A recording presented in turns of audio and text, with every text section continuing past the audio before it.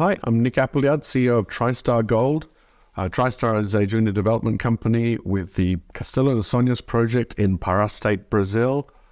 We completed a pre-feasibility study 18 months ago, and we are now 18 months into about approximately 2-year permitting cycle, and we think we're getting close to the end of that, where we will have a permitted 1.4 million ounce reserve gold project in Brazil. Nick, thank you very much for the introduction. Good to see you again. It's been a long time. You weren't on our radar screen much last year, but it was a pretty rough old time in the market. Were you deliberately keeping your head down? Yes, last year, because we started that sort of 2-year permitting cycle, we knew that if we spoke to investors and said, oh, look, 2 years from now, we think we're going to get this permit, it's just too far away, I think, too far over the horizon for most people. So we decided to keep our heads down, keep the treasury stronger, and not spend the money on IR where we didn't think it would be well spent. And now we're just poking our head back up because things have been going really well. Well, you've missed it. I don't know if you've missed it, but the market's been crap.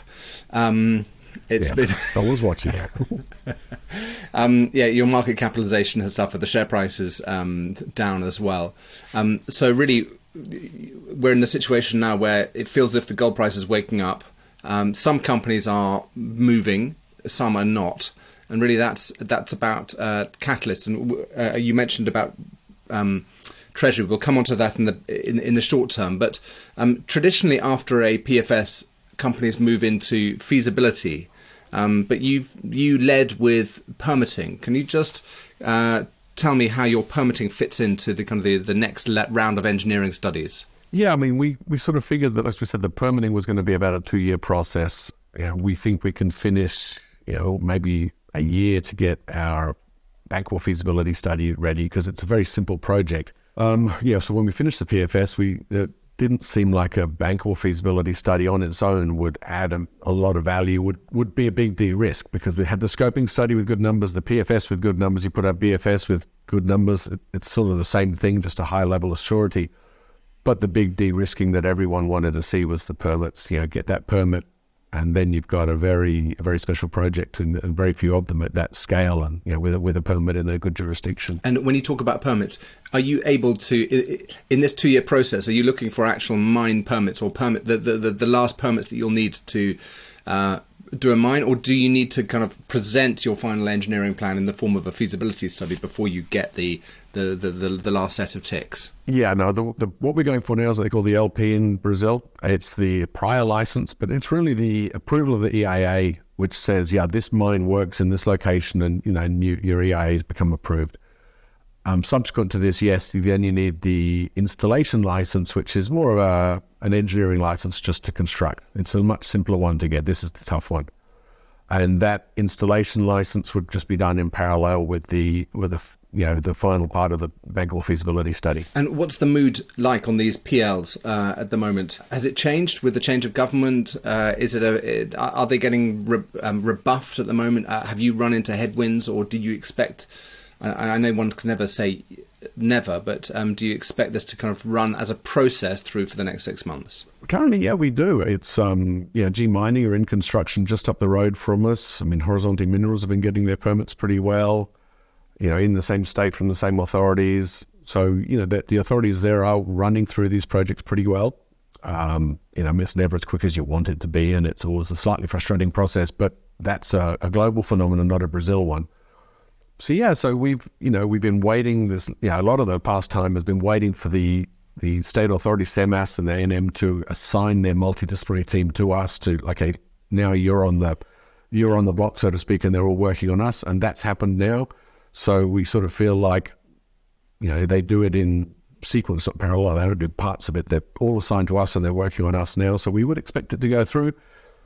I mean, there's always something that can possibly come out of left field, but we haven't seen it yet. So we're very confident. Do you think the market will see that as a value catalyst? I mean, do you think the market is aware that these permits are important? I think they do, yeah, because there are very few permanent projects, and the projects that have been acquired in M&A activity in Brazil, namely Tocantinzinho and Amarillo's project, Posse Mine, were both permitted.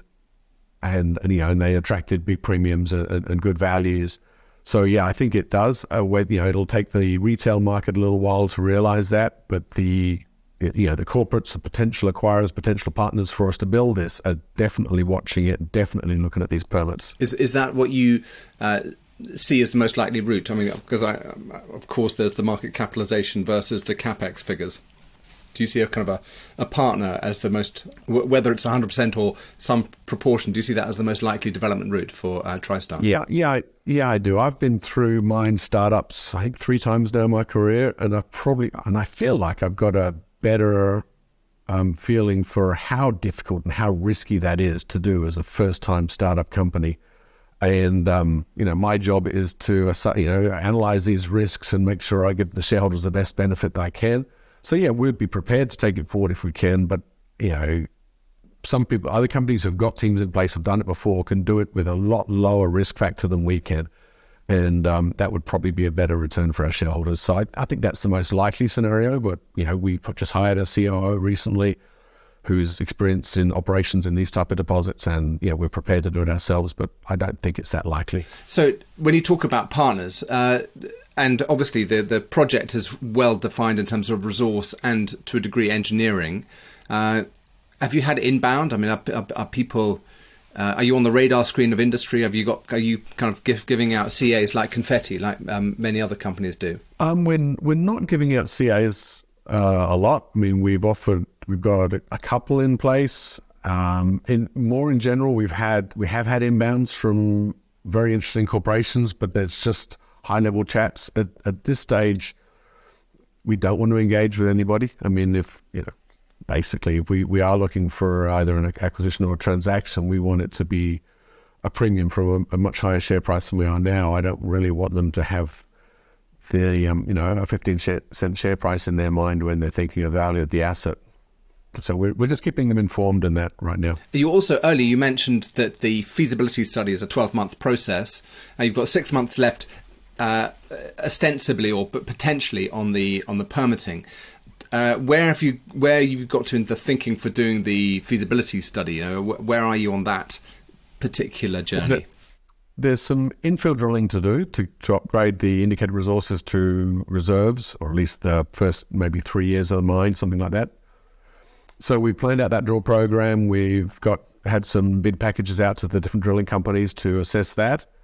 Then we picked ourselves up off the floor again when we saw the prices and we're looking at them because drilling's gone up more than everything else. And we're basically been interviewing engineering houses to do that work. And that's really where we sort of got it all planned out and we're ready to sort of fire the starting gun when we decide to do so. Is that budget related, treasury related? What's the cash position, and would you want to get funded for the 12-month feasibility process and a little bit beyond? Yeah, so right now we've got $4 million in the bank, which is obviously plenty to get through this year and doing the permitting, get that permit in place and get into next year.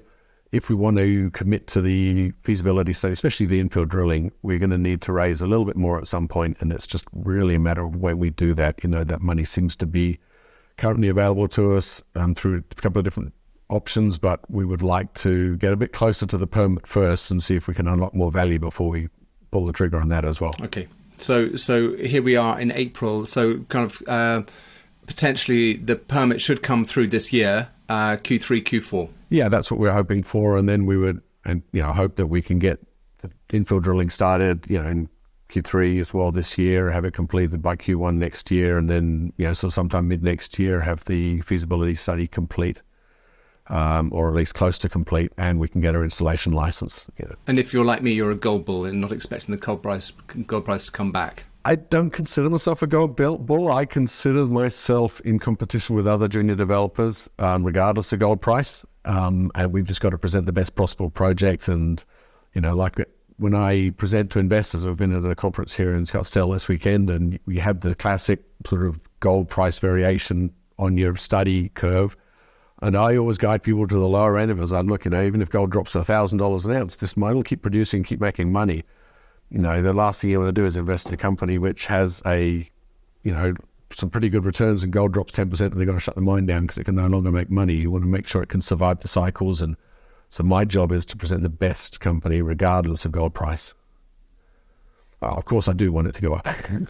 I said I'm a gold bull, but what I mean by that is when I look across the economic spectrum of what's happening, or the financial background of the context of what's happening on global economies, it makes me think that there's many good reasons why the gold price wouldn't go down, and several reasons why the gold price would go up, or at least stay strong around $2,000 an ounce or higher.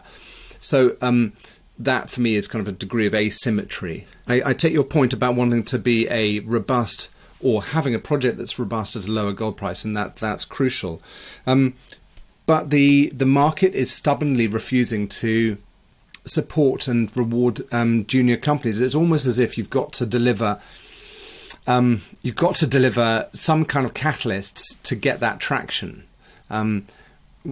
What's the news flow going to look like up until the point of permitting? Yeah, that's a good question. Like we said, so last year we just had very limited news and very limited marketing. So, we've just hired an IR company now to help us with this news flow and help us get the story out, because we're going to have more news flow.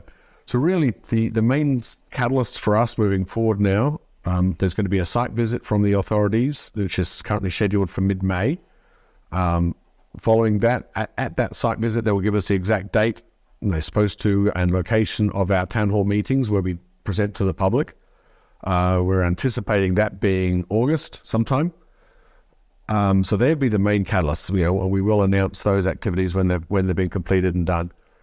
And then after the August meeting will be, really it's the feedback from that and the site visit and the EIA, which is being assessed now, that comes into the LP approval. So they're the big catalysts, and that's what we're going to be talking to and telling the world about. What we're doing, and obviously smaller stuff along the way, but they're the biggies. I saw in your presentation that you've done some geophysics and you've done some mathematical, some machine learning mapping. Can you just tell me what that involved? Yeah, with the paleoplacer, it's a sedimentary pile, so it's quite difficult geologically just to look at the rocks, the different conglomerate horizons, because we've got multiple conglomerate horizons, and recognize which one is which, especially when the drill holes are maybe 100 meters apart.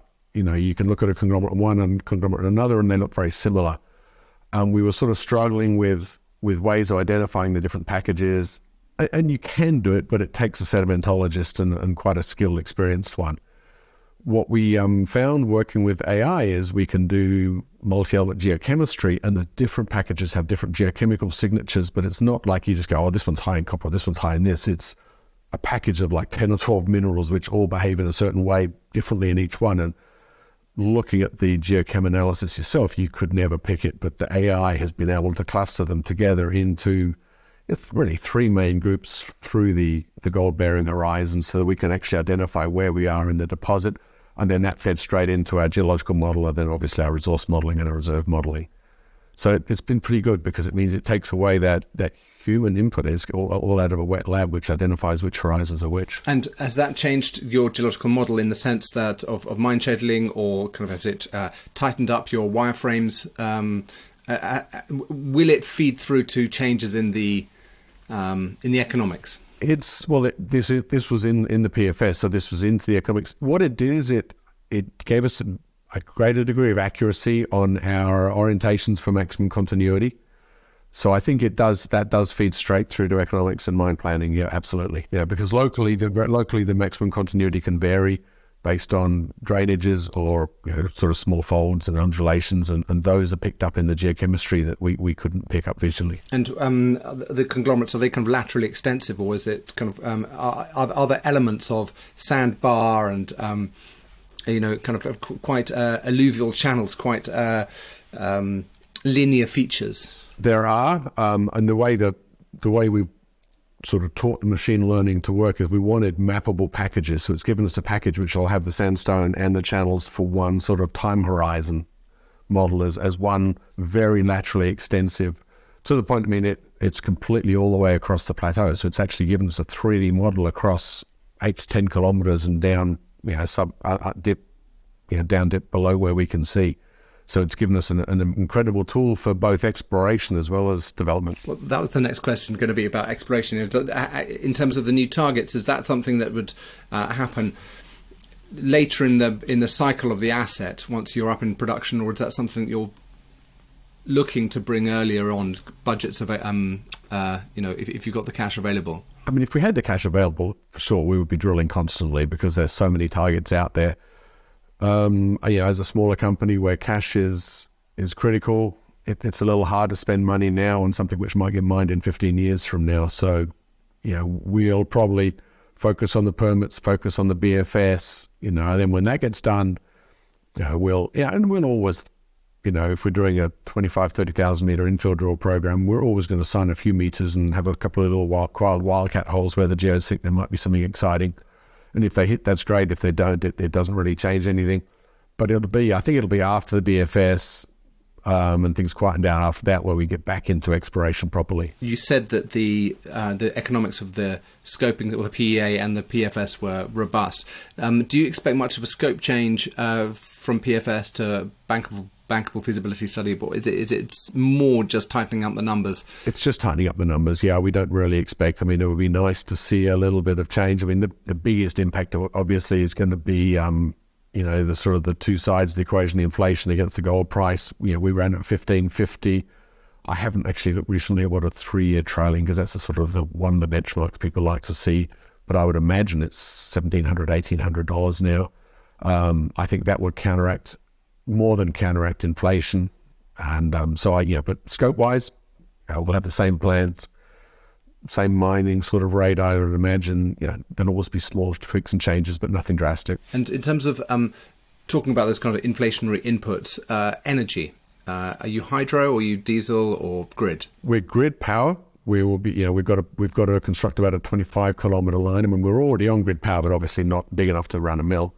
But we've got about a 25k power line to build that connects into the grid, and then it just becomes a matter of negotiating with the local hydro plants and transmission rates as to the sort of the blended ultimate rate you pay. We got pretty good guidance on that, and I think beforehand they were expecting that we could get 70 or 80% of our power through hydro contracts. Okay, and what's the kind of going rate in Brazil at the moment, or is that too much detail? No, I think we were at 8 or 9 cents a kilowatt hour as a sort of a blended estimate of where we would be.